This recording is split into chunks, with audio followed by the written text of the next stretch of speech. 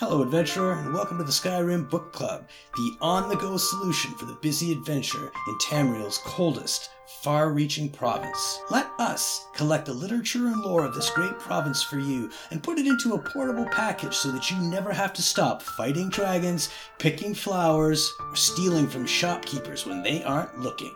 With an ever-increasing archive, SkyrimBookClub.ca has got the story for you. Until next time, enjoy the book. The Lunar Lorkhan by Faldrune, a theory about the moons Massur and Secunda.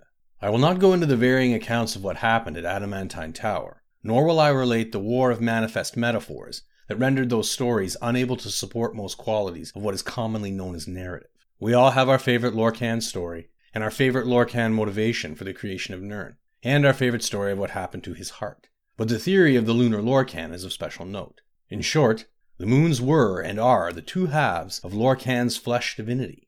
Like the rest of the gods, Lorkhan was a planet that participated in the Great Construction, except where the eight lent portions of their heavenly bodies to create the mortal planet. Lorkhan's was cracked asunder, and his divine spark fell to Nirn as a shooting star, to impregnate it with the measure of its existence and a reasonable amount of selfishness. Massur and Secunda, therefore, are the personifications of the dichotomy, the cloven duality, according to Artaeum, that Lorkhan legends often rail against. Ideas of the anima, animus, good, evil, being and nothingness, the poetry of the body, throat, and moan, silence as the abortive, and so on. Set in the night sky as Lorkhan's constant reminder to his mortal issue of their duty. Followers of this theory hold that all other heart stories are mythical degradations of the true origin of the moons, and it needn't be said that they observe the hollow crescent theory as well.